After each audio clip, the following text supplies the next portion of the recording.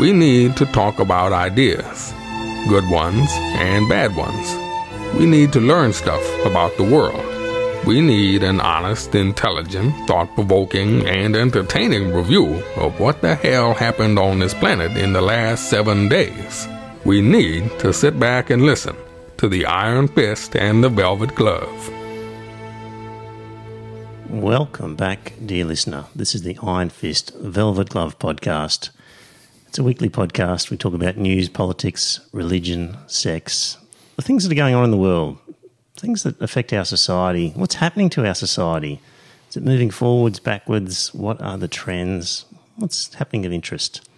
So that's what we do every week. Normally there's a panel of 3, but on this occasion Scott can't join us. So it's just 2 of us. It's myself, Trevor, aka the Iron Fist, and with me, Paul, the 12th man. Greetings, Earthlings, and greetings, Trevor. I'm sure Scott's with us in spirit, so to speak. He would be in spirit, yeah.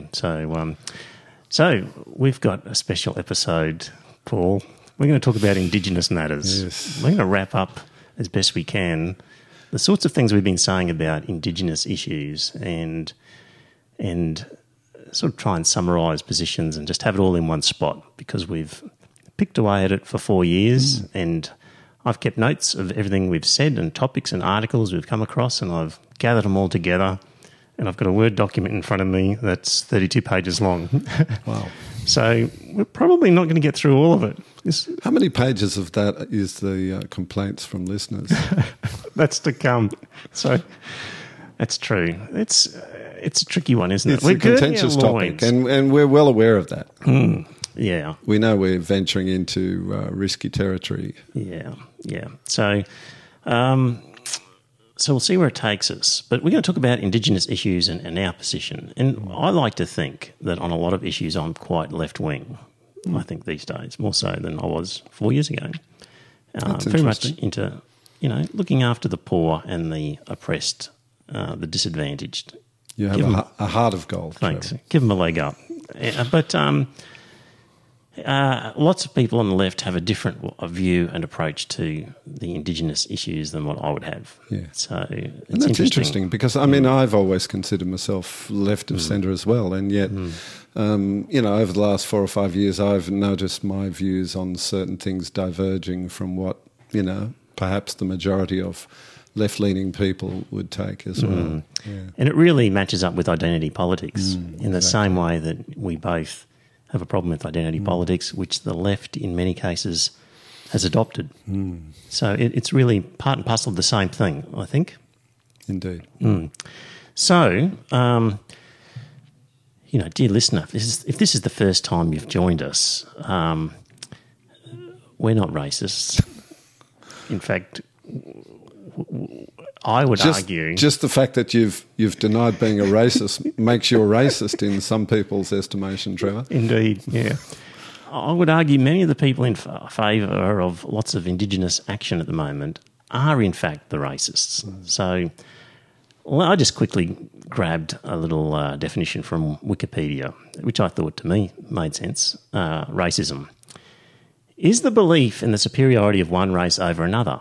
It may also include prejudice, discrimination or antagonism directed against other people because they are of a different race or ethnicity, or the belief that members of different races or ethnicities should be treated differently.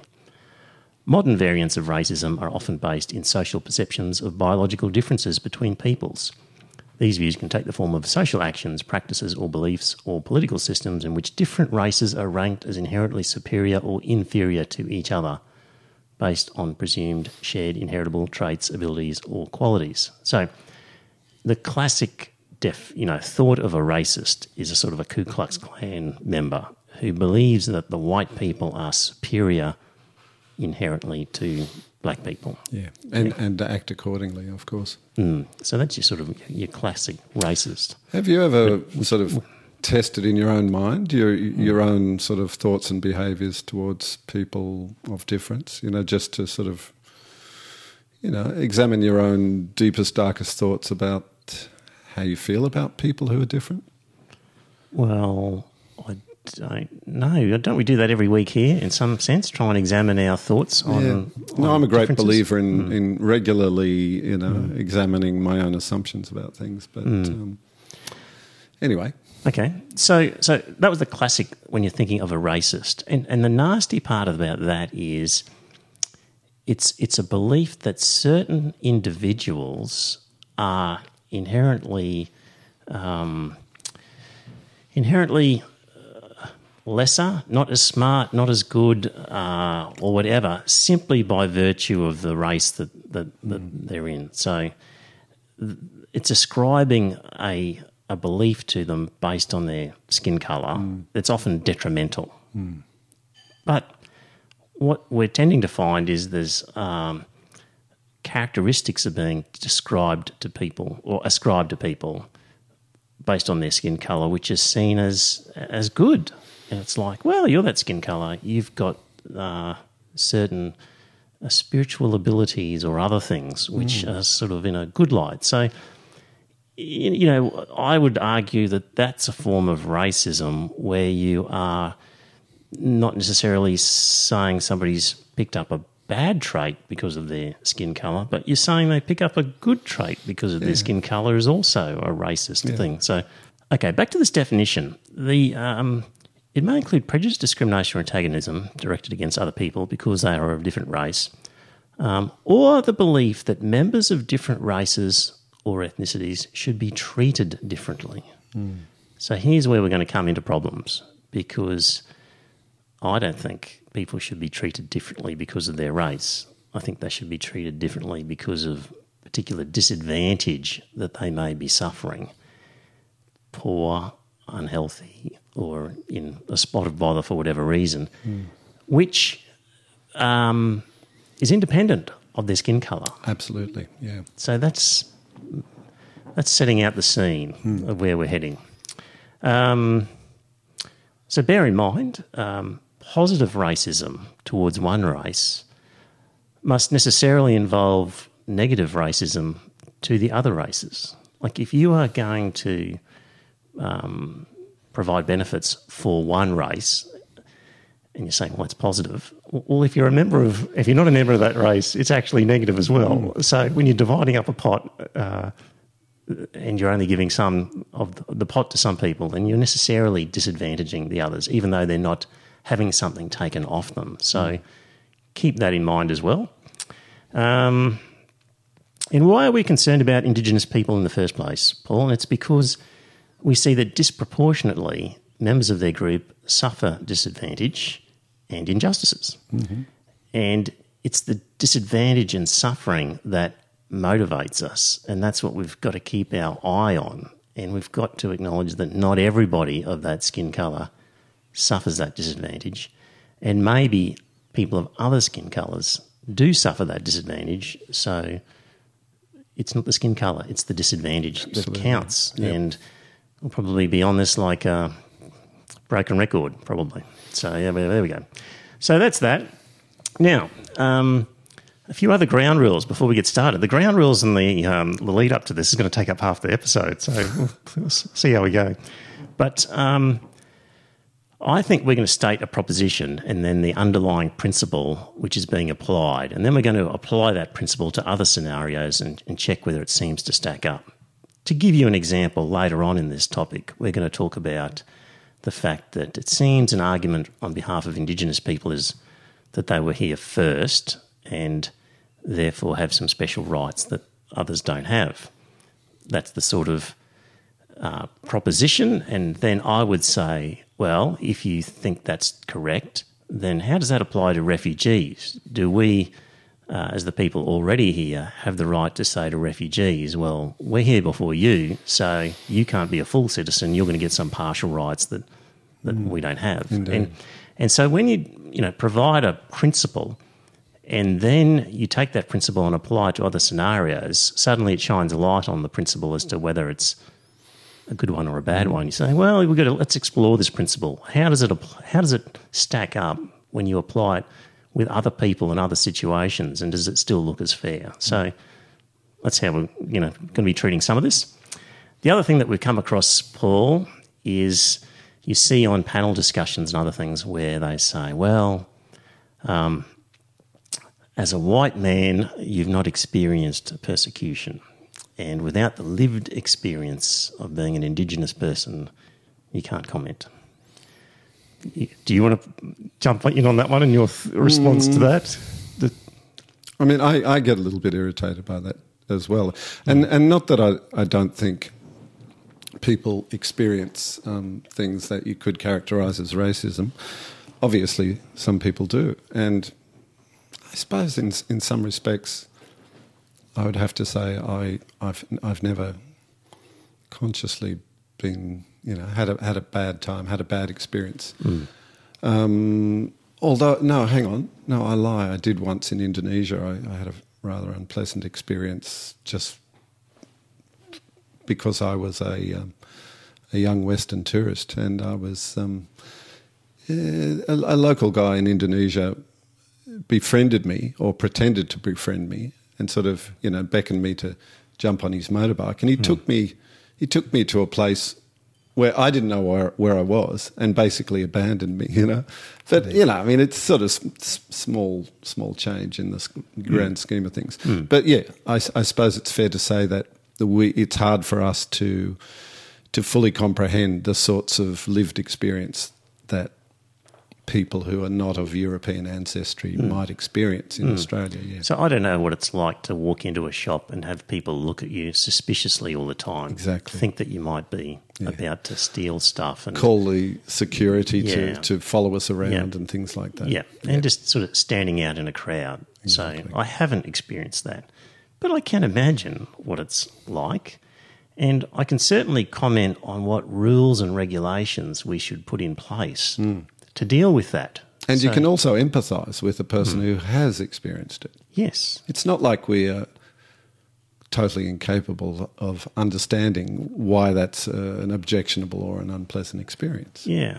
One of the things about being human is that you are able to put yourself in the shoes of other people and see it from their perspective. Absolutely, yeah. Particularly if you're prepared to listen and hear what they're saying, which we are. So if your argument is, well, if you haven't lived as an Aboriginal person, an Indigenous person, you just can't talk about this topic. You have no standing. Well, we may as well stop now. And if you're of that view, then turn off. And, but if we can't have a debate, then we just can't simply say to the oppressed or disadvantaged, well, we'll all stand back and just let you deal with it and talk about it and come up with your own solutions. Like, that's not how it works. We need to put all of our heads together and try and come up with solutions. So we are a nation after all. And, there's lots of other groups and people. And here again, dear listener, we'll sort of take that principle. If you say, well, if you're not a member of a group, then you can't determine rules that will affect that group because you don't have their lived experience. Well, if we were to say that, Christians say that they're persecuted and discriminated against at the moment, that there's, they have a problem with freedom of religion in this country.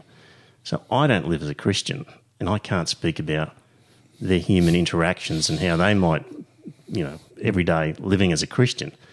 But I can certainly speak about our rules and systems and structures and say, well, BS on that. Like you don't have a problem with freedom of religion here. I don't need to be and it's not the same as having a different skin colour or a different sort of physical appearance difference, is it? I mean, if you're a Christian, if you don't mention it, who would know? Yeah. So you're not going to experience that sort of obvious discriminatory behaviour. Yeah. So the other thing was other sort of topics that we've dealt with in the past. Oh, look, I could say, again, I could take that argument. I could turn around and say something like, well, as a non-lawyer, you can't comment about laws. Yes, indeed. But of course you can. Of course you can, yes. You can talk about what's right and what's just. So, of course you can. As an upper middle class media celebrity Aboriginal person, you can't comment on the plight of remote Aboriginal people. I mean, I could say that. Could, yeah. We could break down people's identities into the smallest categories and say, well, you don't fit that box, so you can't talk about it. We could go on and on. So it would even undermine our political system because we could say our elected representatives can't possibly know what each of us as individuals live through. Yes. So if you believe in that argument, then you'll just be in a room of people and none of you will be able to talk because I'll just keep breaking down your minority status groups until the point where you're no longer a member of any group. And we could do that forever. So that's not helpful. So, right, Paul, still setting this up. And let me just see, this... I just don't have the internet speed. If you're watching on the live stream, sorry, but I'm not able to get the internet speed, so we'll just see what happens. Okay. Terminology. When we're talking about Indigenous brothers and sisters, Paul. Mm-hmm. Aboriginal, Aborigine, First Peoples, Indigenous. Got any preferred words that you use, or what do you tend to use? Indigenous. So that seems to be perfectly acceptable in most situations. Although I got pulled up for spelling it with a lowercase I once on the internet. Somebody demanded I must use the uppercase I, which I thought was pretty trivial. Yeah. Incidentally, the other week when you were talking about that forest playground that you visited. The Indigenous forest. The Indigenous forest. And one of our listeners said, well, an Indigenous forest could mean that it's just got native trees that are Indigenous. I saw the comment, but I've never heard a forest referred to as an Indigenous forest before. Have you? It would normally be a native forest. Native forest, exactly, which is not exactly the same thing. So if they were wanting to say native forest, it would be unusual. Yeah. But anyway. It seemed a very pretentious, ostentatious, if I can put it that way, an ostentatious use of the word Indigenous. It seemed to me they were trying too hard to be fashionable. Given that the use of the word Indigenous is so much attached to Aboriginal and Torres Strait Islander people. Exactly. And the option of calling it a native forest was there. Yeah. Anyway, that's by the by. So yes, Indigenous, Aboriginal as an adjective to describe people seems to be okay. But not an Aboriginal as a noun. You might say an Aboriginal person, Aboriginal man, Aboriginal woman, but not an Aboriginal. Or an Aborigine as a noun? Yes, or an Aborigine without sort of attaching the Aboriginal person. Yeah. You're then sort of saying they're not really a person, they're something else. So, yeah, it is interpreted that way. So there we go. That's terminology. Let's talk a little bit about some... Sorry, before you go on, what about the new terminology that we're expected to wear, like white fella, black fella, mob? Well, mob refers to their mob normally, don't they? Yeah. You don't have a white mob; it's a black mob. Yeah. So that's self-descriptive. But I've seen some other new ones, and they just don't come immediately to mind. But do you know what I mean? People shape language to suit their own particular purposes and predilections, don't they? Yeah, I don't have a problem. I don't have a huge problem either. Okay. I mean, to me, words are useful, and I try to be precise with language as far as possible. But yeah, if they want to refer to themselves as a mob or black, I do take exception, I must say, to black fellas and white fellas, because I don't think it's useful to categorise people in such clear sort of, dichotomous categories. Do you? Do you have a problem with it? No. You don't really? Yeah, I find it irritating. No, I'm okay with that. How many Indigenous people in Australia, Paul?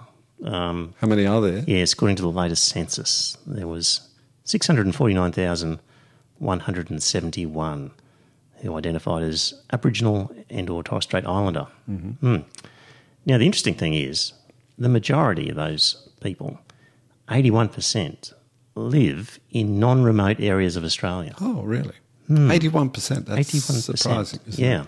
So I'm going to bring up on the screen, it's probably nobody watching because of difficulties. I brought up a map of Australia on the screen, and if you get a chance to look at this at some stage, dear listener, it's got most of Australia, like obviously the desert remote areas is in a light yellow, and then there's a light green, and then progressively darker green sort of categories. So The yellow and the very light green are the very remote and remote. But as we said, 81% of Indigenous I'm people surprised, I have to say. live in this sort of non-remote area, and that's really Tasmanian East Coast. In Western Australia, this sort of non-remote area would be around Perth and Margaret River. And then on the East Coast, Adelaide, Melbourne, Sydney, up to Brisbane, areas that are about 3 to 4 hours drive from the coast. So 81% of Indigenous people live about 3 to 4 hours drive from the coast. Interesting. Is how it pans out. So it is a lot, yeah. So is it just a case that we most often hear about Indigenous people in more remote or country areas? I don't know. It's just a perception that we've got, isn't it? That when we Seems think, to be a perception that I certainly had. yeah. So, so in the show notes, have a look at the links, and you'll see the picture that I'm referring to. Now, in the most recent census, there's been a major increase in the number of people. And that was fairly identifying. recent. Yeah. And quite surprising increase, wasn't it? Yeah. Yep. So from 2011 to 2016, there was an 18.4% increase in people who identify as Indigenous. The previous 6-year gap, 5-year gap, it was 20.5% increase. So the census people are saying that there's a significant number of people identifying, and the increase is happening. I'm just going to swap this screen back. The increase, Paul, is happening in those non-remote areas, in areas like New South Wales, major cities in the east coast of Australia. So the growth primarily in numbers is major cities on the east coast of Australia, 22.8%, and the remote areas only 2%. So big increase in numbers of people in non-remote areas. What they're also finding is that, let me just see here if I've got the actual cities. So this proportion varied by jurisdiction, with the proportions higher than the national rate observed in New South Wales, Tasmania and Victoria. And this is a problem because the government funds the states according to the census outcome. So extra money is paid to traditionally the Northern Territory because the money is meant to be spent on Indigenous people. Fair enough, I say. Sure. Good idea. And what's happening, though, is that because the census is revealing larger numbers, increasingly larger numbers of Indigenous people in these metropolitan areas, the Northern Territory is getting less and less share of the pool of funds that they would otherwise have got. And clearly the idea of these extra payments are to help disadvantaged, suffering people, not well-to-do to provide services. Indigenous people. Yeah. Exactly. So Aboriginal lawyer Michael Mansell said Commonwealth funds were not being distributed properly. The Yothu Yindi Foundation proposes that the definition of Aboriginality be changed so that increasing numbers of people from the south of the nation identifying as Aboriginal do not tip the scales against disadvantaged Indigenous people in remote parts of the Northern Territory. And did they outline their criteria? No, not in what I saw here. So, Michael Mansell said it should be based on need rather than somebody declaring, I am an Aboriginal. Ooh, that's interesting, isn't it? Which is kind of the theme of what we're going to be saying here. Indeed. Yeah. So, there's a quote here. So, if somebody merely claims to be of a particular identity, then the Indigenous Affairs budget is divided up amongst the statistics of the census, which doesn't give those most in need the greatest access to the resources. He said here, I think the people who are ticking the box in the census have been given information that's very doubtful as to its authenticity, and people don't know that, and they just tick it thinking, well, I've been told this, so I better tick it. Meaning, I've been told I'm Aboriginal, so I better tick it. So there we go. That's interesting that because of that sort of problem, Indigenous leaders and communities are saying we need to change the definition of Aboriginal because it's not giving a fair result. It's not helping the disadvantaged. There's a good reason to change something. And yet, you know, we were under the impression, I think I can say that if you self-identified and then you had corroborating, you know, testimony from people who were, you know, already recognised as Indigenous people, if they said that, yeah, you're Indigenous, then that was good enough. There was kind of a three-part, now I don't have this in the notes, but we'd previously looked at, I think, a three-part thing where you had to identify as Aboriginal, you had to have membership of a clan or tribe accepted, and you had to have some sort of like DNA ancestry happening as well. But not a DNA test. No, but that was the sort of the three tests to be Indigenous. So, yes. So let's look at disadvantage. How bad is it out there? Life expectancy for Indigenous Australians is 10 years less than for the non-Indigenous population. The unemployment rate is nearly 4 times higher. The child mortality rate more than twice so. Indigenous Australians are incarcerated at a higher rate than any other group on earth, making up 3% of the Australian population, but 27% of adult prisoners. So clearly there is a problem. Indeed. And I've got some health statistics here from the Australian Institute of Health and Welfare. Let's see what they say.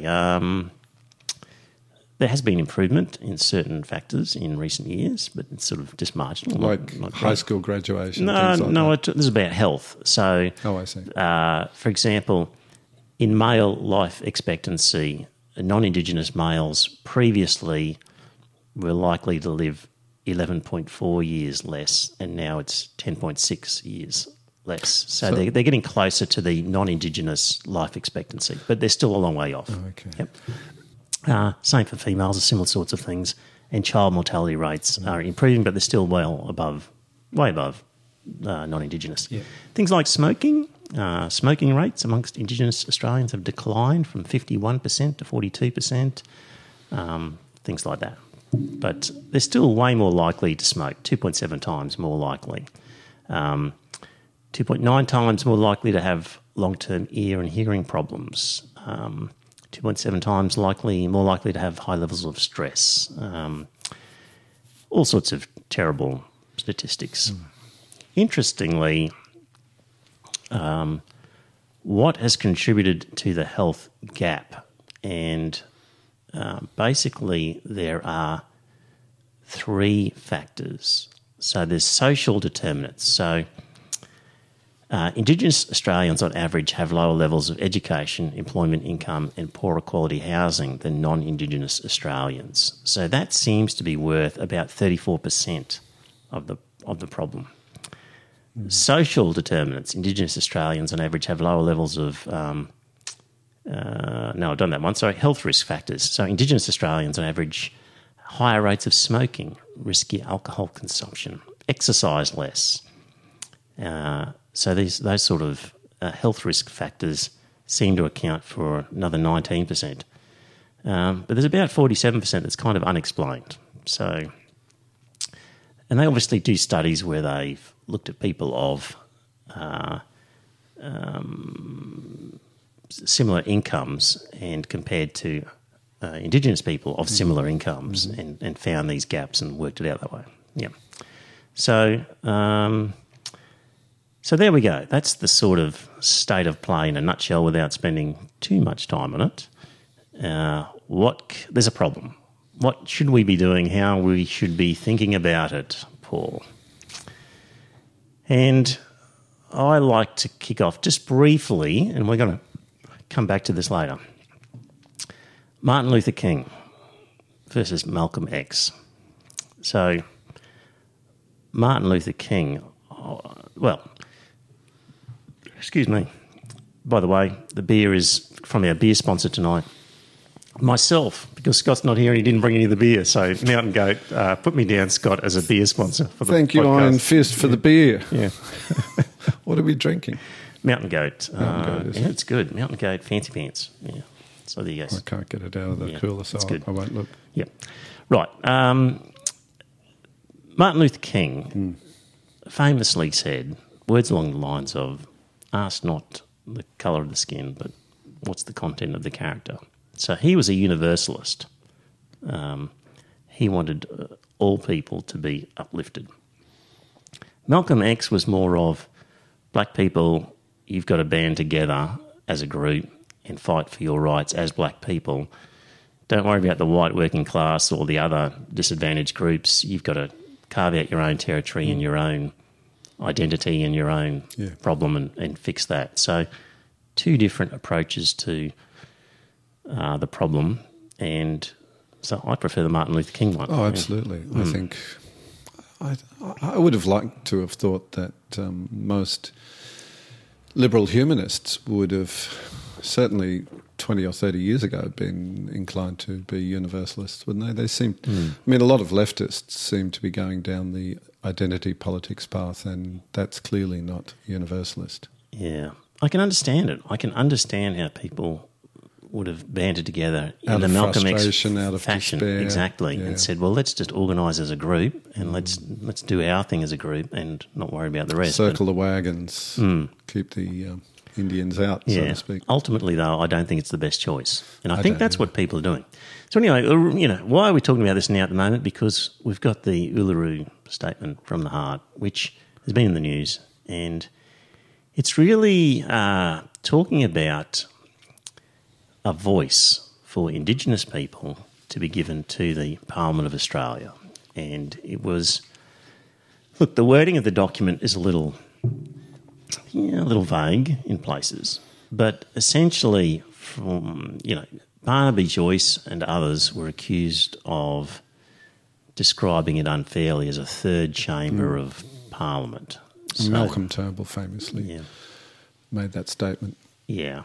So it seems to me, correct me if I'm wrong, but Indigenous people are looking for a special voice in Parliament where they are there and talking to the decision makers about their opinion on proposed laws that would affect Indigenous people, and that they be consulted with, and ultimately, though, they may not be, they don't have an actual power to veto law or to put law in place, but they have a right to be heard and listened to in Parliament.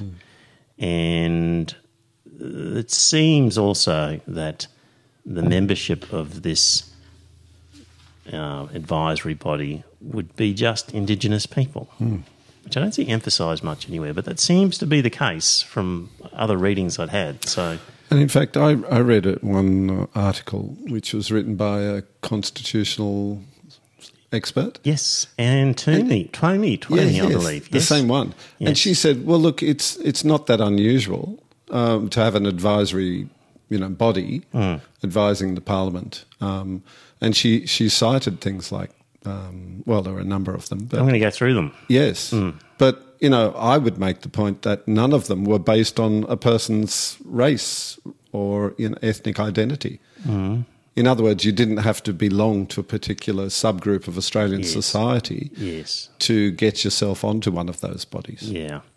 So we've been accused on this podcast of talking about Indigenous matters but never having any Indigenous people here to argue with us.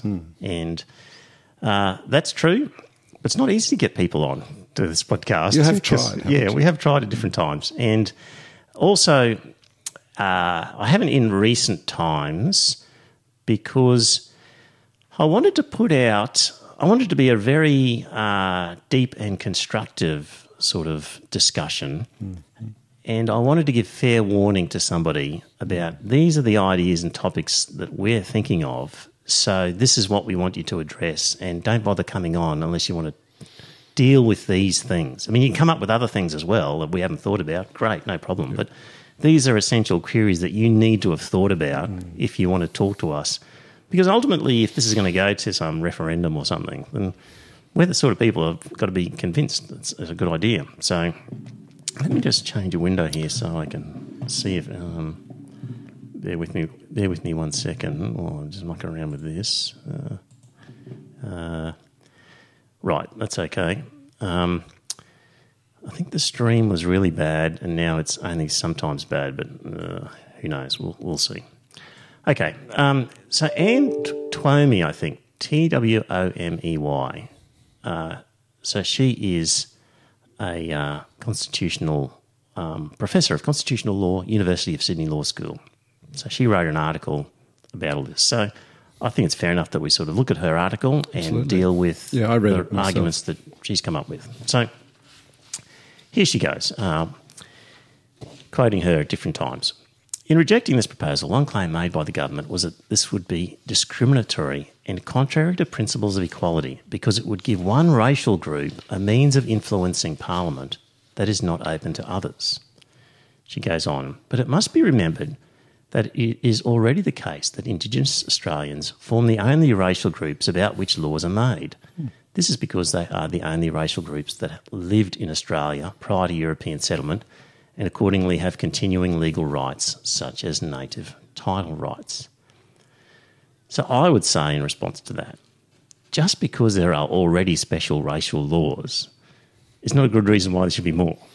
No, and I would argue that we should remove the special racial laws from the Constitution. Indeed. And make our Constitution completely free of any references to race. Yeah. And when you say that they are the only racial group subject to a law, yeah, there's a problem with that because you don't have to name a group to make legislation relevant to them. If you make a law granting a privilege to Indigenous people, you're effectively making a law saying everyone has this privilege except non-Indigenous people. Like when you give a right to somebody which you don't give to others, you're making laws in respect of the others as well. Absolutely. So it's just wrong to say that they're the only racial group about whom laws are made. When laws are made, they are made and affect all of us, whether we're part of the group or not, because we either get the privilege or the suffering or we don't. And that makes a difference. She goes on. Their continuing cultural heritage is also entitled to special legal protection and sustenance as part of Australia's national heritage. So, the continuing cultural heritage is also entitled to special legal protection and sustenance. I would say cultural artefacts are worthy of protection. But this reference to continuing cultural heritage seems to be a reference to cultural norms and practices and seems to possibly assume that these are somehow sacred and should not evolve over time. These cultural norms and practices, I say, are ideological choices, the same as mine, nothing special. The artefacts are special. Absolutely, and I think... And deserve protection. Absolutely, But the actual ideology and ideas of a culture are not sacred. They're meant to change and evolve over time. And, you know, locking in these things because you think the old way is the best way and must be preserved could be doing somebody a real disservice. Not only that, but I'm sure we can think of several examples where that would be totally inappropriate. I mean, if people migrating to our country from very different cultural traditions insisted that their, cultural heritage should be entitled to special legal protection and sustenance. Why not? Why not? If one group is entitled, Exactly. I mean, again, it's just because we're going to deal with this whole thing of just because you're here first. Should that make a difference? And there's another case is with the Catholic Church claiming that confession was sacrosanct. Yes, yeah, And that's a special cultural tradition for the Catholic Church. And recently the law, I believe, has said, no, I'm sorry, that doesn't deserve special protection just because it's part of your cultural tradition. yeah. I think maybe Victoria has brought that in, but I'm not sure. Right. So back to this constitutional lawyer, professor. Excuse me. She says, if established, the body representing Indigenous voices would have its views tabled in the Parliament so the Parliament could be better informed when it makes laws. It would not be the only body to inform Parliament. There are numerous other bodies that already fulfil this function, representing other points of view. They include the Productivity Commission, the Australian Law Reform Commission, the Australian Human Rights Commission and the Auditor-General. They all make reports directly to Parliament which are tabled so that our lawmakers can be better informed when they enact laws. Well, the answer is why not do the same? And none of those would have a racist employment policy. Presumably, they employ the best people possible to advise on those areas. Yeah, what happened to the Racial Discrimination Act? Does it not apply to that particular body? It won't do if that's a new not. body. Yeah. Right, going back to the professor, she says, is any of these bodies a third House of Parliament? Obviously not. Of course not. None of them has the power to initiate a bill in the Parliament. They can neither vote on the passage of legislation nor veto it. None is a constituent part of the body that makes laws. It would be exactly the same for an Indigenous voice to Parliament. It could not be a third House of Parliament simply because it would have no power to initiate, pass or reject bills. Its role would be to give voice to Indigenous views so they could be heard within the Parliament. Again, so set up an Indigenous Commission the same way, I say. She says, if we are comfortable with the Auditor-General reporting to Parliament and advising about issues of financial prudence and accountability, then it's difficult to see how we would not be comfortable with an Indigenous body informing Parliament about matters that could improve the effectiveness and utility of its laws in Indigenous affairs and the efficient targeting of its expenditure. And I again would say, well, set it up like you would the Auditor-General. She says, Houses of Parliament are not obliged to implement the advice of the Auditor-General, but will give it respect if it is sensible, well-reasoned and wise. The same would no doubt be true of any advice or recommendation of the Indigenous voice to Parliament. It's hard to imagine why anyone would argue that it is better for Parliament to be ignorant and ill-informed, its laws ineffective and its expenditure wasteful. I think we've answered that. Just do the same as the Auditor-General. She herself says, why do we need a constitutional amendment to give effect to this proposal when other bodies already fulfil a similar role under ordinary legislation? She says an important aspect of the proposal is the moral authority of the people. If, as in 1967, the vast swath of Australian people voted in favour of Indigenous Australians having a voice about laws, it would not only provide a profound reconciliatory moment, I would say a possibly profoundly divisive and racist moment. I agree. In Australian political history, but here's the thing, it would also impose a sufficient political pressure to prevent future backsliding. Governments would be forced to make the new system work and focus upon how to get the best out of it. It could not be abandoned by neglect. So the argument is, if it's part of the Constitution, it can't disappear, whereas a Productivity Commission or an Auditor-General could potentially disappear. Or an ATSIC. Yeah. But my point is, if it's merely advisory and the only thing stopping a then government from disbanding it is its constitutional authority, then you can be sure that such a government would ignore the advisory body. Like having it in the Constitution isn't going to solve that problem. If they hate it so much that they want to get rid of it, damn, we can't because it's in the Constitution, they're just not going to listen to it. Or just, make tokenistic sort of measures to make it appear as if they're doing something. And she sort of finishes off by saying it looks like the government might be coming around on this issue, and I think you're right, and I think the government might be coming around, it seems. They look like they are, yeah. Yeah. Particularly when people like Barnaby Joyce are coming out and saying, oh, maybe I was wrong. So that's dealing with that. Now we're going to get into more sort of hodgepodge of topics related to this, and the justification, the moral authority for a lot of this, it seems to be modern Indigenous people seem to be claiming to have inherited rights from their ancestors. Yeah. At the same time, there's an implied allegation that white people have inherited the guilt of their ancestors. Seems to be all part of this. Seems to be. Because it's an intergenerational thing. that we're talking about. Indeed. Can't be any getting around that. No. So first up, as we've said before, isn't an Indigenous person of mixed race, in effect, complaining of injustices committed by one set of their ancestors against another set of their ancestors? They seem to be.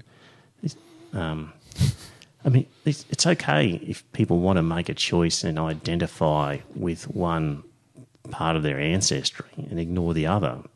Go ahead. But Sure. making laws, though, is a different matter. What you want to do in your private life, go ahead. Yeah, like some people say, I'm Irish Australian or Italian Australian or Greek Australian or whatever, Chinese Australian.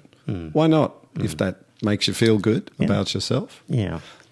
But why should the rest of the population wear that? Yeah, and it's a different matter if you're claiming rights then as a matter of inheritance. Then we're able to say, okay, well, what about the other ancestry?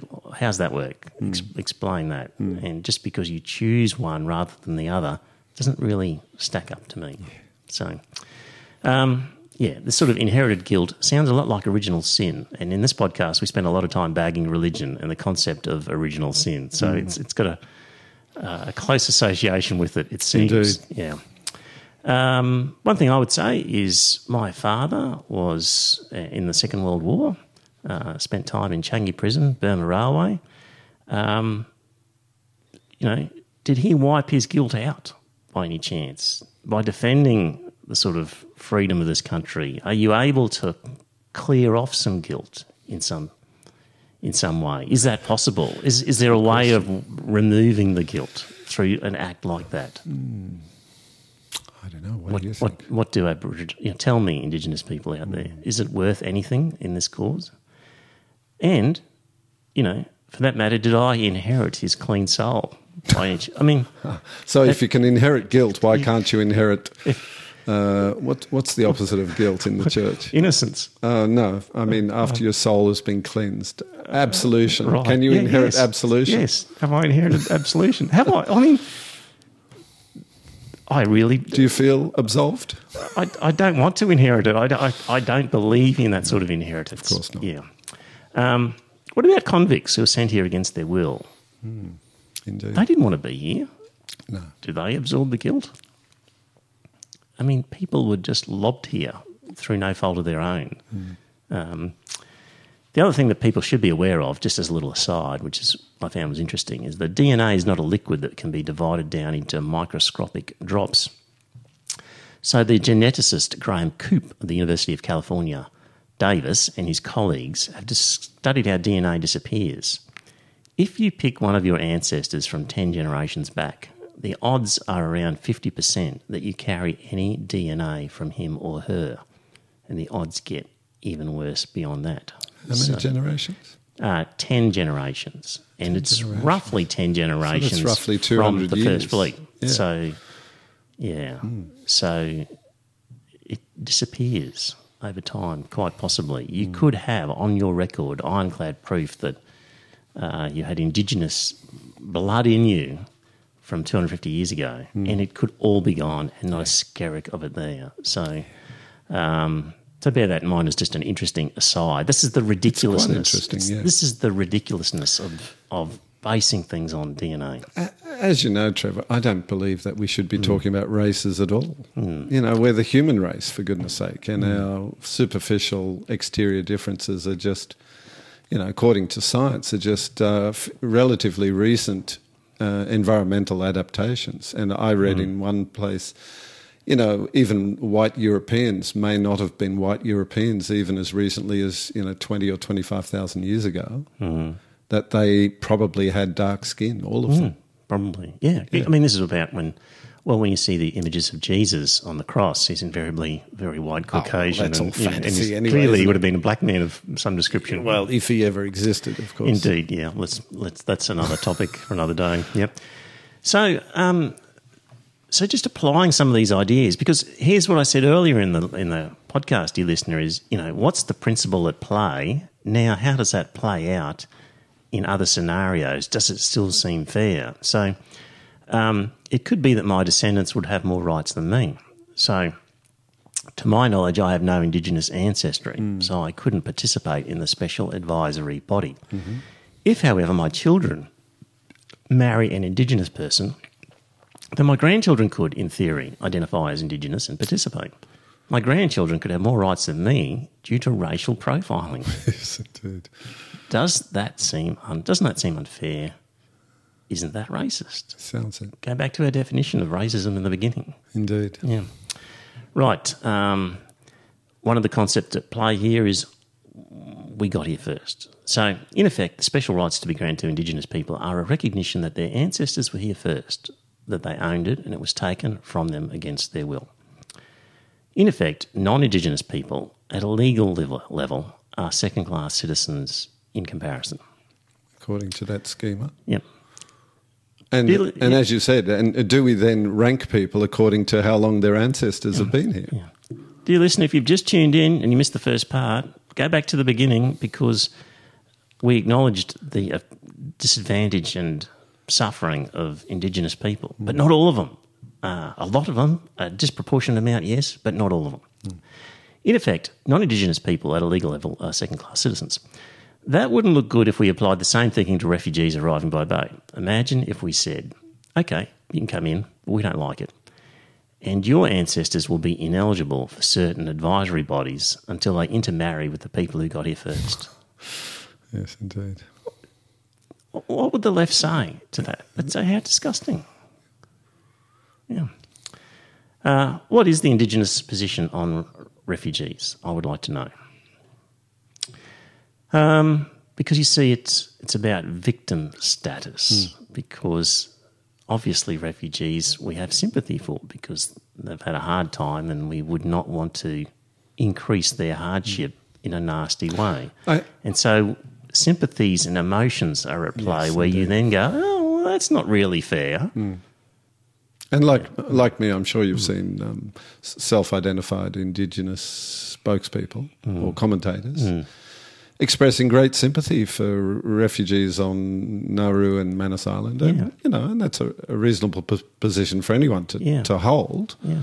But, according to your proposition, they would have fewer rights, wouldn't they? Victims are not necessarily expert on providing their own solutions.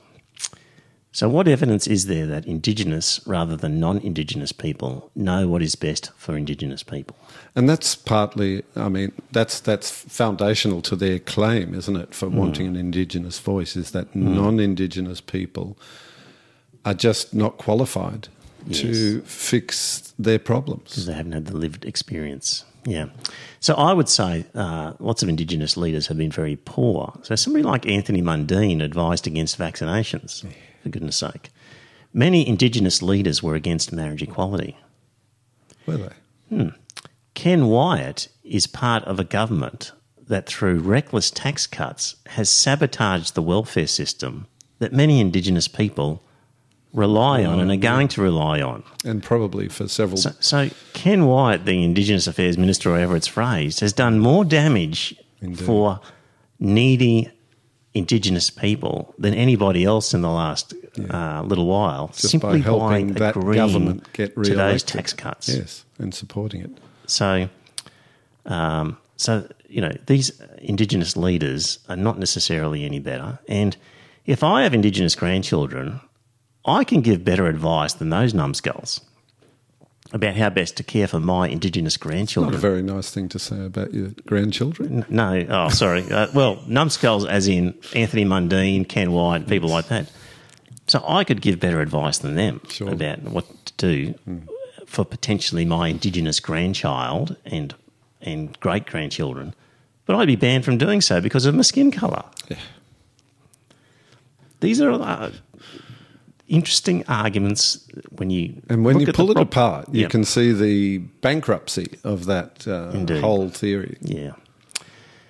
How can we say there is an Indigenous position on anything? So I said earlier, what's the Indigenous position on refugees?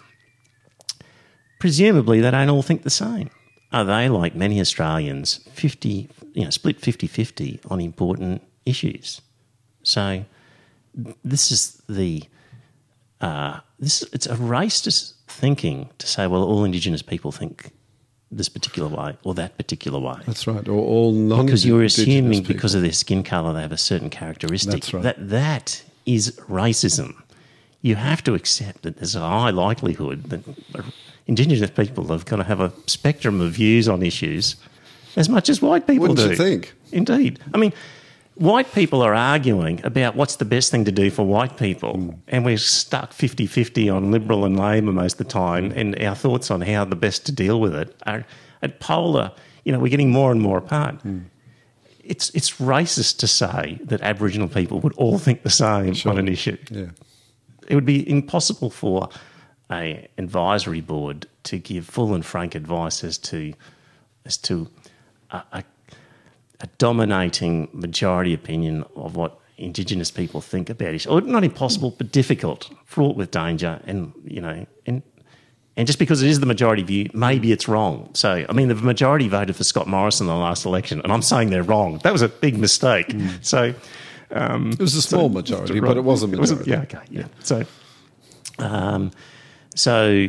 I mentioned earlier that Indigenous people, there was a number of leaders were against marriage equality. I've got a link here. There was a bark petition, about 25 different tribes who signed it and saying that they were against marriage equality and it was against opposed to it and called for the sanctity of traditional marriage. So it's interesting. Even on an issue like that, there's a hugely divergent opinion. I have no idea what the traditional Indigenous attitude to homosexuality is. Do you have any idea? There wouldn't be one. But have you ever seen the TV program Black Comedy?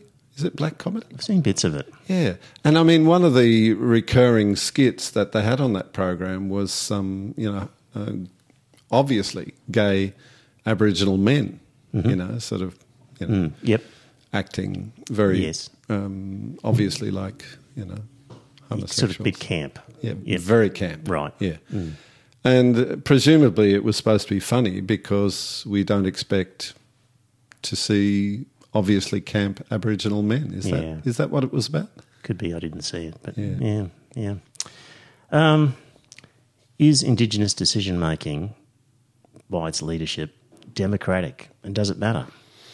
So Jacinta Napi-Jimpa Price said that going back to 2017, when First Nations Constitutional Convention was held at Uluru, the representatives in attendance were invited by nominees of the Referendum Council and not elected by Indigenous people.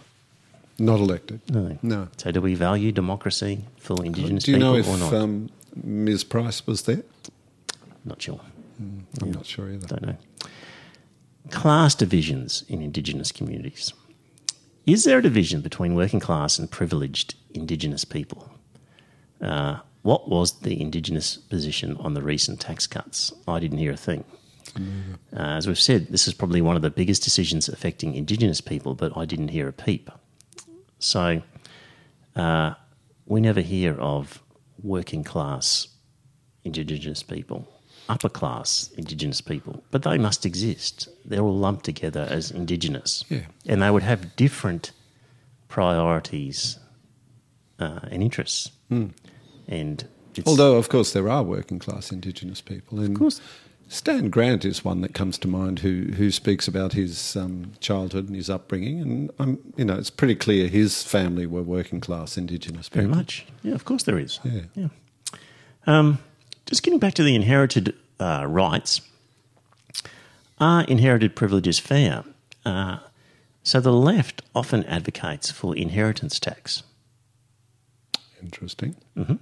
And in doing so recognises that there are good reasons why wealth and entitlement should not be passed down in full to descendants. And there's a pretty strong argument for that, I think. Shouldn't the same apply to land rights? Interesting. If you're a lefty in favour of inheritance tax, it's difficult to hold those two positions. But they're special. They're First Nations. I think we should be a republic. I think the notion of inherited rights belonging to the royal family is unjust. I don't believe privilege should be passed on down generations to a special family based on their DNA. Agree. So again, if you're a Republican, an anti-monarchist, because you don't like the idea of the inherited privilege of the royal family, then why then not? are you against all inherited Exactly, privilege? across the board. It's a very good question. We say that welfare should be based on need, not race. So I'd have no problem tripling the welfare payments to disadvantaged Indigenous people Or and non-Indigenous people Indeed. in remote communities. But a wealthy Indigenous city dweller should get no special treatment. Which brings to mind, Trevor, when was the last time you filled in a Commonwealth document? The one with the little box? The one with a little box that asks you to tick whether you're Indigenous or non-Indigenous. Yeah. Aboriginal or Torres Strait Islander, yes or no? That box should say, are you disadvantaged and poor? Are you on New Start? Are you on some welfare benefit? Do what it you should earn ask. less than Exactly. $50,000 a year? That Exactly. should be the box that you're ticking. It's a not racist inclusion on all those documents, isn't it? Yeah. Gee, we're going to get in trouble for this. Like, people are not going to cop this. Do you know, I was thinking about that recently, and I was thinking, I always, dutifully tick the non-Indigenous box. I think I'm just going to ignore it from now on. Right. I'm just not going to tick anything Yeah. that relates to race. Yeah. So we say possibly, that identity politics is a scourge on our society. Sure is. Disadvantaged people should be coalescing together rather than splintering into identity groups. Stan Grant was in the news a year and a half, 2 years ago, sort of wrote a letter, and one of the quotes he said in it was, "For so many of my people, Aboriginal people, there is a deep, deep wound that comes from the time of dispossession." And I've got a link to an interesting letter by a refugee who responds to the Stan Grant letter. And he just says, "Stan, that's a tribalistic sentiment that's unhelpful and fuels resentment. It doesn't lead to change." Also in the Stan Grant speech, he says, "Someone's suffering was the scaffolding on which you built your prosperity." And what I would say to that is, in terms of, say, Latin America, with the Spanish invasion, they basically put all of the natives to work in the mines, extracted all the gold and silver and shipped it back to Spain and depleted those countries of reserves which today would be in the trillions of dollars and could be setting up those countries. And that was wealth that was extracted and sent offshore. Here in Australia, we're more fortunate because the sort of minerals and wealth of this country weren't, to a similar extent, extracted and shipped off to another country, essentially, ignoring, of course, multinationals rorting the system and all the rest of it. But comparatively to a large extent, our wealth has stayed in this country and been spent on this country and is here for everybody. You're not excluded from it. So mining of minerals in Australia didn't really reach an intensive stage until probably around the middle of the 20th century. Yeah. Would that be right? There were gold rushes and things, of course. There were, but yes, in the 19th century. Yeah. But, when did the sort of mass exploitation of things like iron ore start? I think it was sort of... That was Lang Hancock flying his plane over Western Australia and spotting iron ore from the... They were shipping it out before that. I think probably, roughly the middle of the... I mean, there was that thing prior to World War II where... Bob Menzies, ex-Prime Minister Bob Menzies was labelled Pig Iron Bob for shipping iron to the Japanese. Right, yeah. So it is in more recent times. Yeah. And yes, multinationals have taken some of that wealth and shipped it offshore, but to a large extent, much of the wealth stayed in the country and it's there for all Australians, hopefully, to benefit from. But anyway, that's that argument. Right. One of our favourite writers over the years has been Kenan Malik. Indeed. So he talks about class, working class, and the plight of the working class people. And he talks about Martin Luther King and Malcolm X. And Kennan is such a marvellous writer that I'm just going to read some of his stuff. So here we go. Martin Luther King's insistence on non-violence is well known, but his radicalism is often forgotten. In the mid-1960s, he took a decisive and politically brave stance against the Vietnam War, describing America as the great purveyor of violence in the world today. He became an advocate, too, of working-class struggles.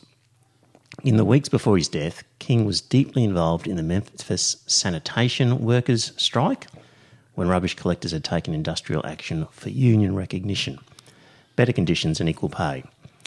To question poverty, he observed, is to question the capitalistic economy. So that's the sort of universalism that King was interested in. Malcolm X reinvented himself to an even greater degree. A petty criminal in his youth, it was in prison that he discovered the Nation of Islam and became a Muslim. By the 1950s, he'd become an effective public advocate, a searing voice against racism. He is quoted as saying, "There will ultimately be a clash between the oppressed and those that do the oppressing, but I don't think it will be based on the colour of the skin." Oh, really? That was Malcolm X. Wow. So even he had that sort of view. So bear that in mind, Indigenous leaders. It's about class and poverty and gathering together everybody. Your access to the nation's resources. Yeah. By the end of their lives, the two men had drawn closer to each other's views. Their differences were, however, real and spoke to an inherent tension within the struggle for racial equality. King expressed a universalist ethos that racism was intimately bound with the social structures of America and that challenging it required the creation of broader social movements. Malcolm X was sceptical both about the possibilities of such movements and about King's call for moderation to win wider support. He insisted that blacks had first to organise on their own and to protect themselves by any means necessary. It was a vision that inspired the radicalism of the Black Panthers and the Black Panther Power movement. So there's a choice there. Indigenous leaders. I say go with the Martin Luther King version. You'll get more assistance if you do. Right. I'll move on from that. Okay. Now we're going to move on to a guy called Coleman Hughes. And I've only discovered this guy about a year ago. And he's terrific. Fascinating. He's terrific. And he's so young. He's only like 22 or something. He's an undergraduate. He's an undergraduate in philosophy, I think, at a university in New York. Yeah. So he, of course, is talking about America, United States. And he is a black man of African-American descent, I believe. And he's talking about the wealth gap between African-American blacks and the white population and talking about how it's come about, that wealth gap. Is it because of discrimination or are there other factors at play? And he's able to illustrate in this article, and I'm just sort of querying how much of it to tell. Basically, that there's an argument that even though laws are fair now, that black people were disadvantaged for so long, kept out of the property market, that they can never get back onto it and are therefore permanently disadvantaged. That they can never in terms catch of up. wealth, Yeah. which sounds a reasonable hypothesis. But he draws comparisons with other migrant groups who have had no benefits of any special sort and perhaps even more discrimination. So he says history tells a different story, starting with the California Alien Land Law of 1913. 14 states passed laws preventing Japanese American peasant farmers from owning land and property.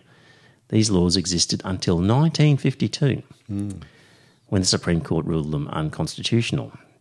Add to that the internment of 120,000 Japanese Americans during World War II, and it's fair to say that they were given no bootstraps in America.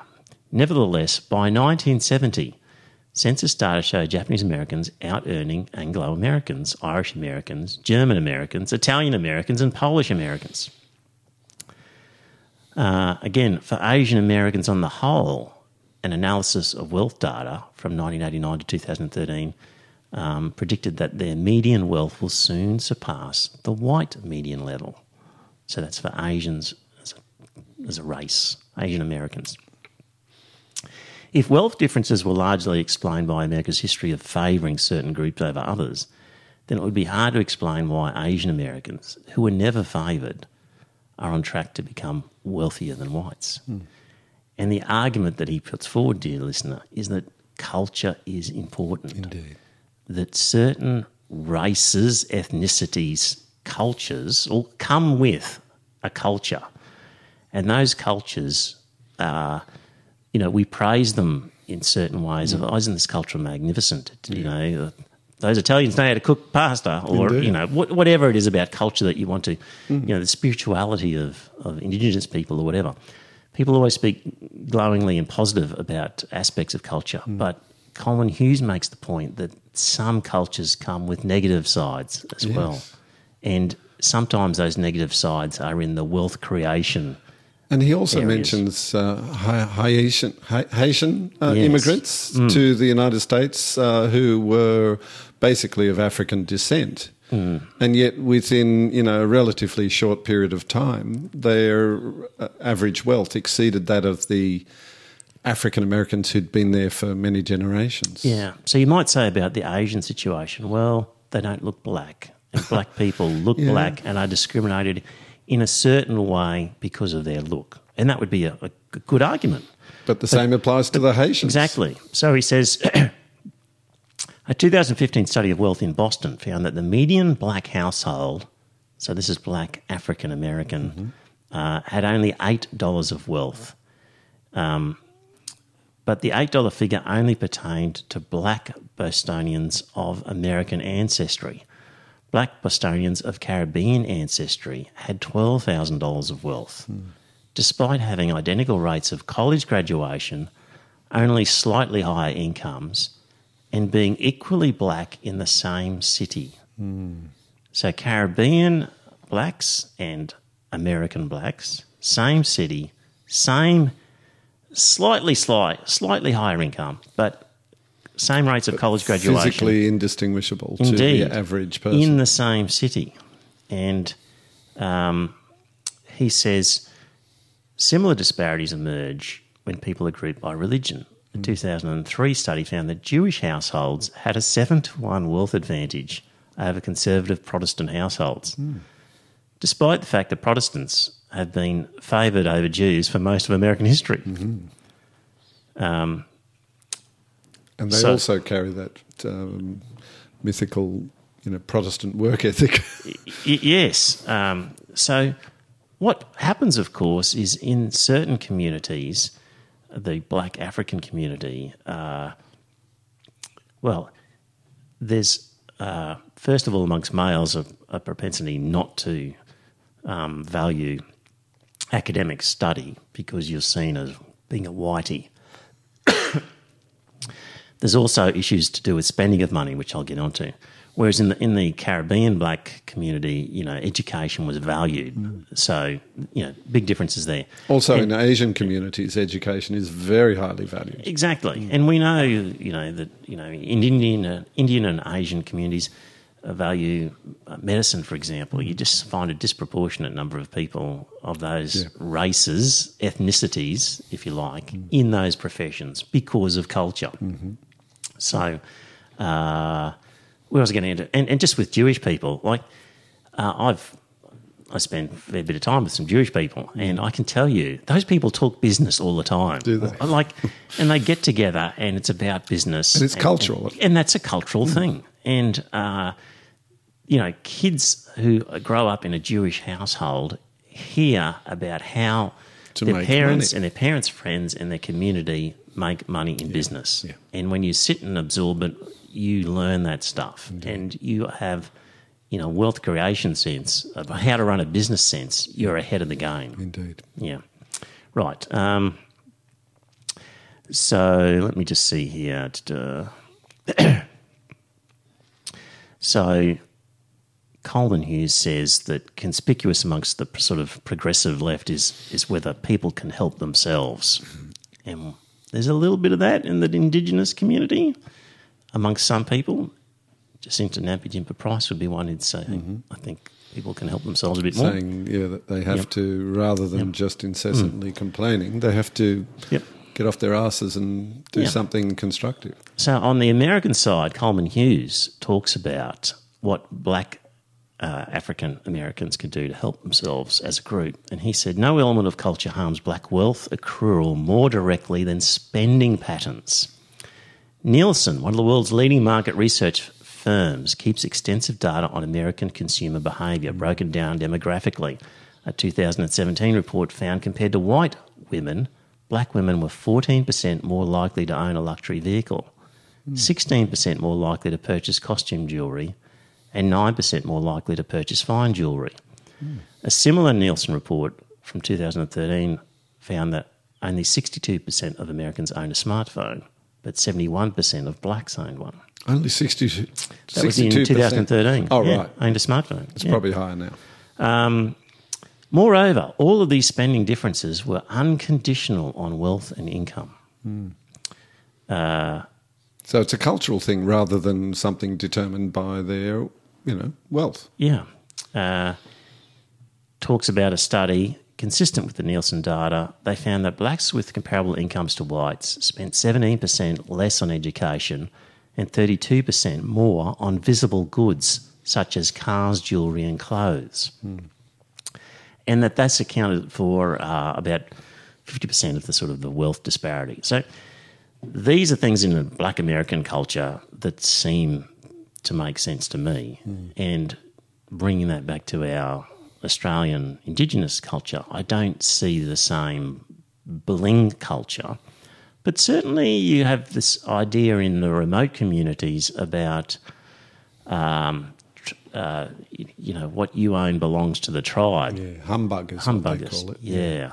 And that's a cultural thing. Very much so. In those communities, which necessarily would suck the life force out of any person thinking of acquiring wealth, because why work hard when you're just going to be giving it all away? I mean, surely that's a cultural reason in some places. Not all, but surely that is a factor that comes to play in disadvantage. It would appear to be a fairly, I may be wrong, but a fairly consistent pattern throughout Indigenous societies. Let me just see here. He says here, Coleman Hughes again, just to sort of finish up, just like no person is born knowing how to brew beer or play basketball, no person is born knowing how to build wealth. These skills must be taught. And just like some cultures teach beer brewing or basketball playing better than others, some cultures teach wealth building better.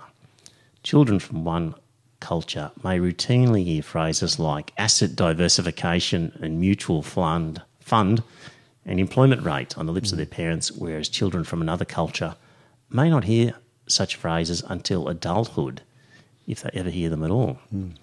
So, good points. I never heard those words in my childhood, I have to say. Yeah. So, still on Coleman Hughes, and he has the parable of the pedestrian,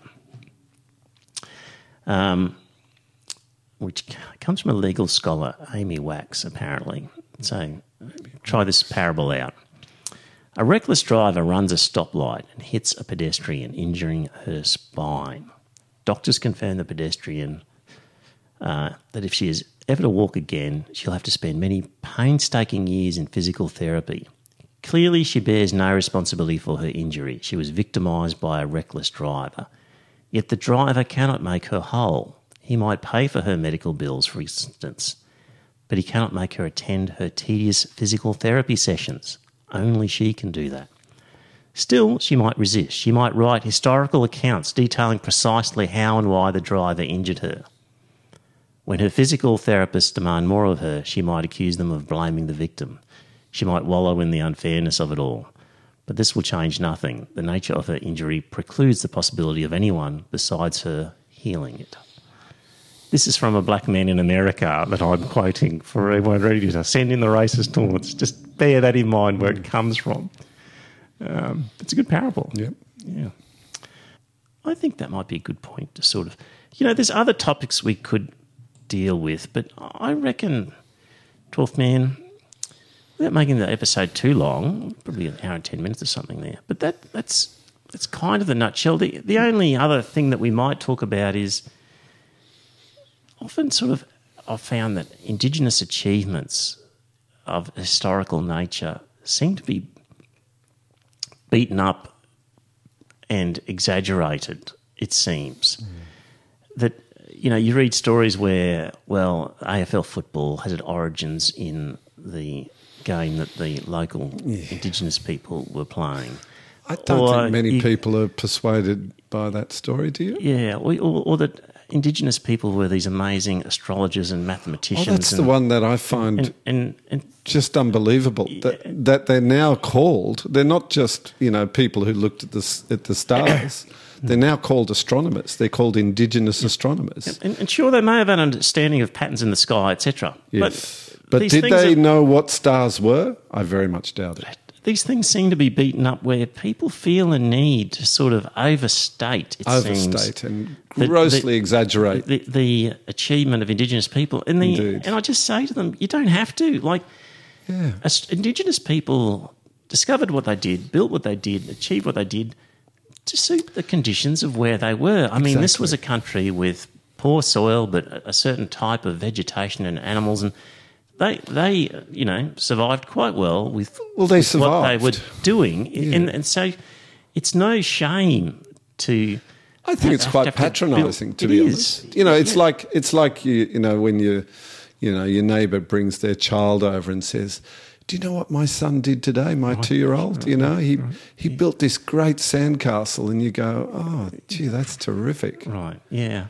So, it's a magnificent structure, isn't it? Yeah. It's so patronising to, as you say, to grossly inflate the achievements when, compared with just about, the technological culture of just about any other part of the world, they were very rudimentary. Their technology was extremely rudimentary. Yeah. And there's nothing wrong with that. Nothing wrong with it at all.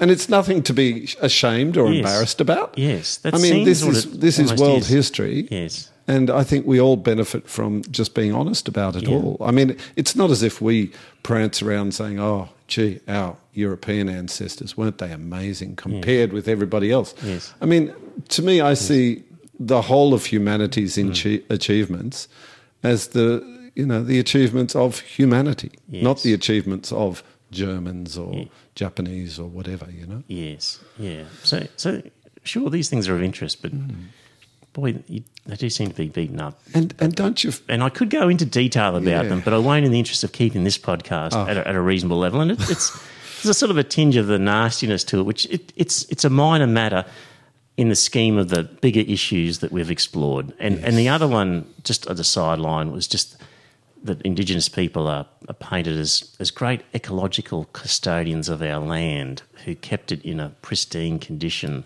that we, of course, now are ruining. And, of course, our record now is very poor, but it's without doubt that Indigenous people on arriving in Australia wiped out all of this large, slow-moving... The megafauna. Megafauna, lovely fairy balls of protein. I'm not sure that's really been proven one way or another. But in my readings it has. Oh, really? But, yeah.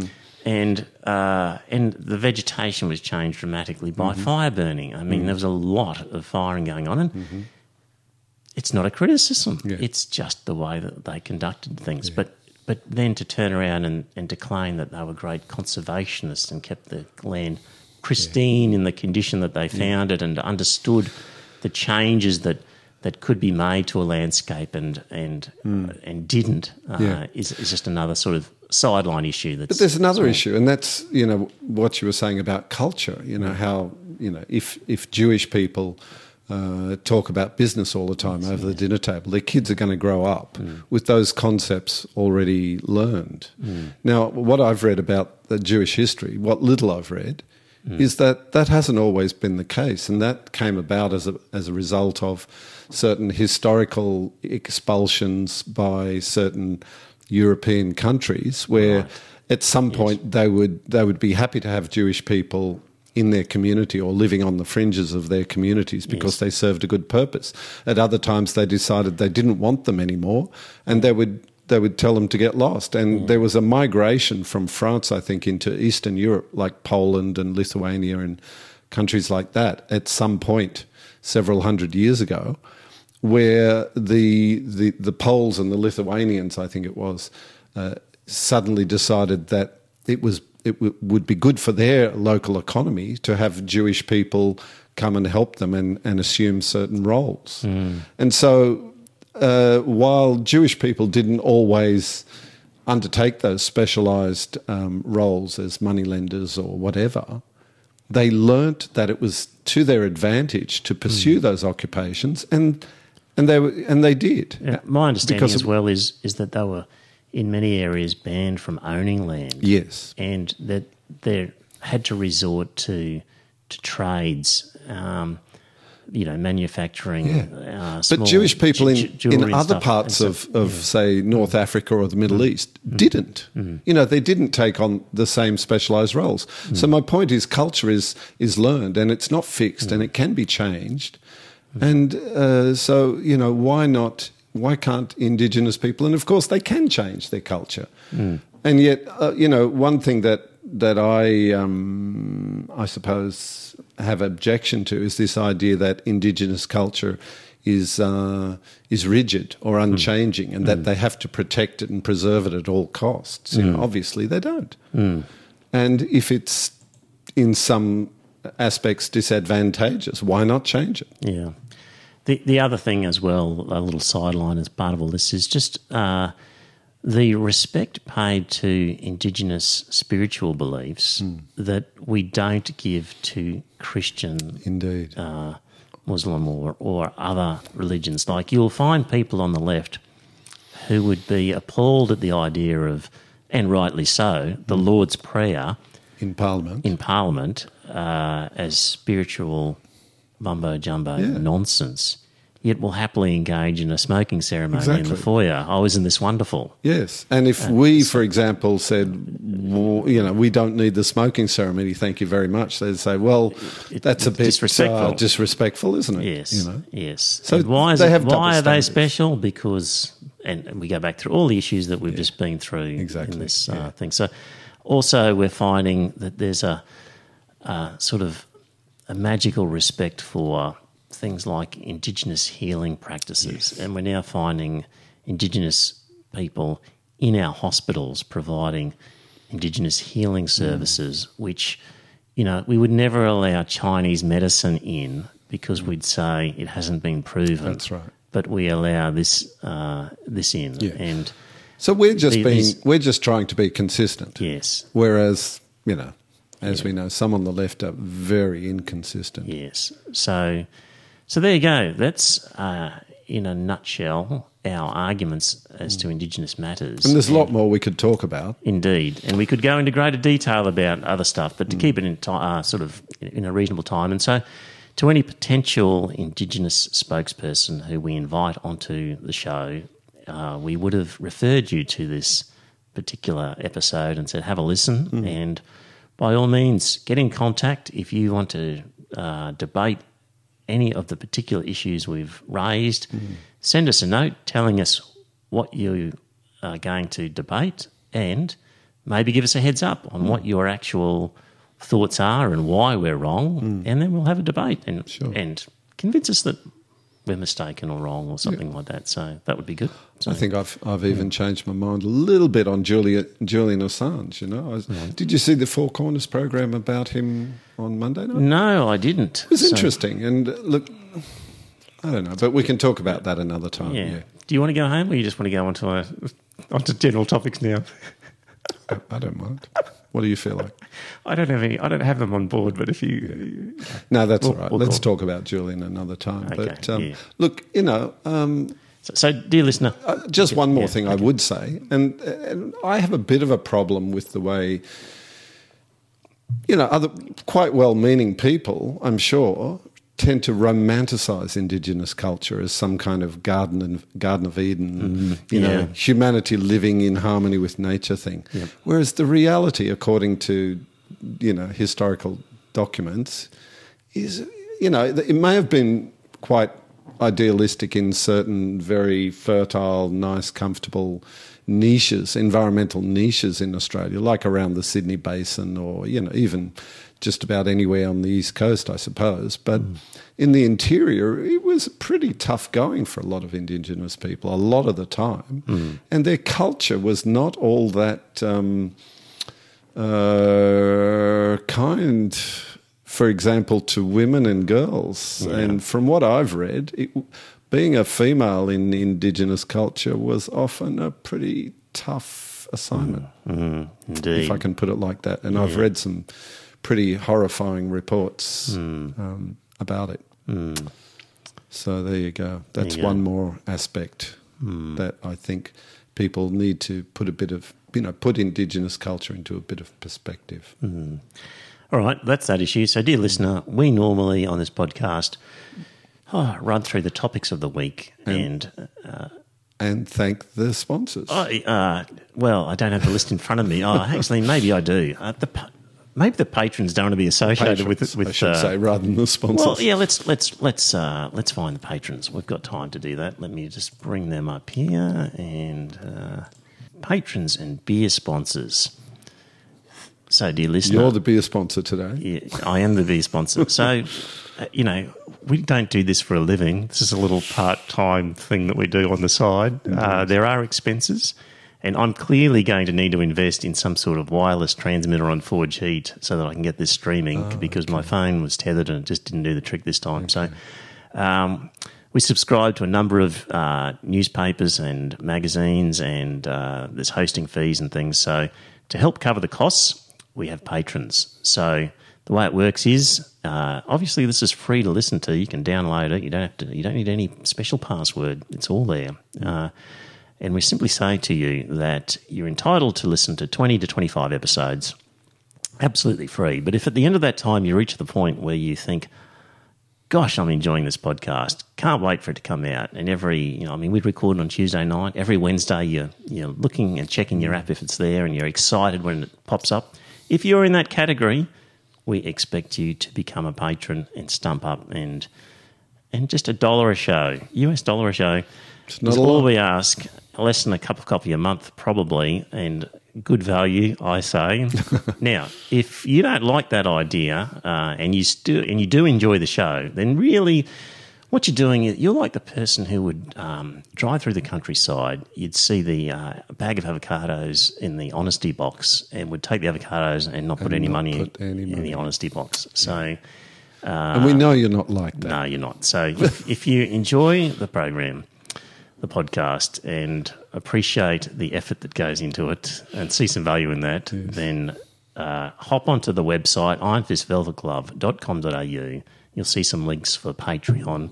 You can sign up or you can just do it through PayPal donations. Right.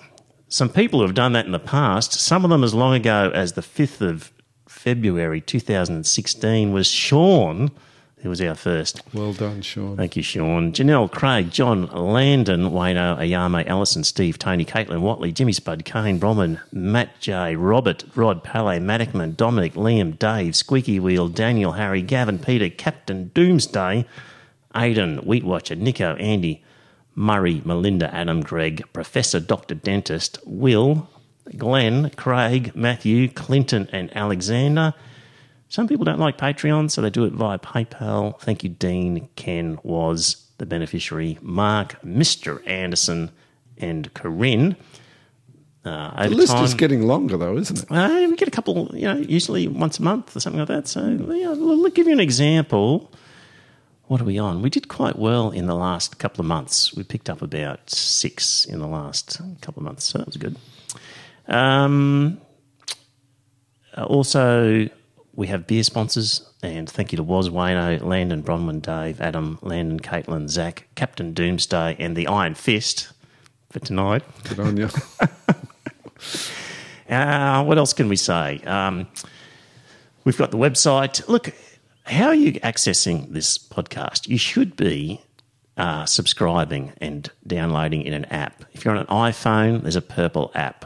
Just use it and subscribe. It'll appear automatically. Don't wait for a Facebook notification and then think to just stream it from the website. Like, get an app and just download it, and it happens automatically. That's the easiest way. And they pay through the Apple Store, nothing. do they? Cost them nothing. Oh, nothing. Yeah, the app's free, the thing's free, and it'll just arrive in your in your app. So you should be doing that. You should be on our Facebook page and just sort of liking the page, and that way, when we get this live streaming worked, you'll get a little notification saying they're live streaming, and what you'll be able to do is communicate with us and talk to us and leave messages, and we'll be able to deal with them. So, and we love feedback. Yeah, Joe and Watley tuned in while they could, but left, I think, because it was just too difficult. Fair enough. And what else can we say that I want to get out? We've got the website, got the Facebook page. Send us some tips, articles, things like that you might come across. That would be good. People to speak to who you think might be of interest. Point them to our podcast and tell them about it. Even your friends. Like, have you told your friends about this podcast and said, have a listen to this? Mine. There you go. That's the hard sell on all those things. Oh, and one other thing. This is actually, now we're getting up to an hour and a half. Do you know I did 2 hours of podcasting before we even started, 12th Man? How was that? Today. I was on Cam Riley's podcast, The Bullshit Filter. Yes. Okay. And so we recorded an episode on Boris Johnson. Oh. Yes. So the new clown in town. Yeah. So if you want more of me, you can go onto Cam's podcast, The Bullshit Filter, and I'm on that one. And we had look, it was a fun episode, but you probably do need to know and be familiar with their normal show, because there was a lot of in-jokes. So some of it will be lost on you if you're not a regular listener, but it's worthwhile, and Cam does a great podcast, so listen to that one. All right, well, that's the end of this episode of the award-winning Iron Fist Velvet Glove podcasts. 12th Man, as always, you've been magnificent. Thank you. It's always a pleasure. We'll be back next week, I think, Scott, and talk to you then. Yeah. Bye, all. Bye. See ya. That was good. It was good. Chat. Another beer.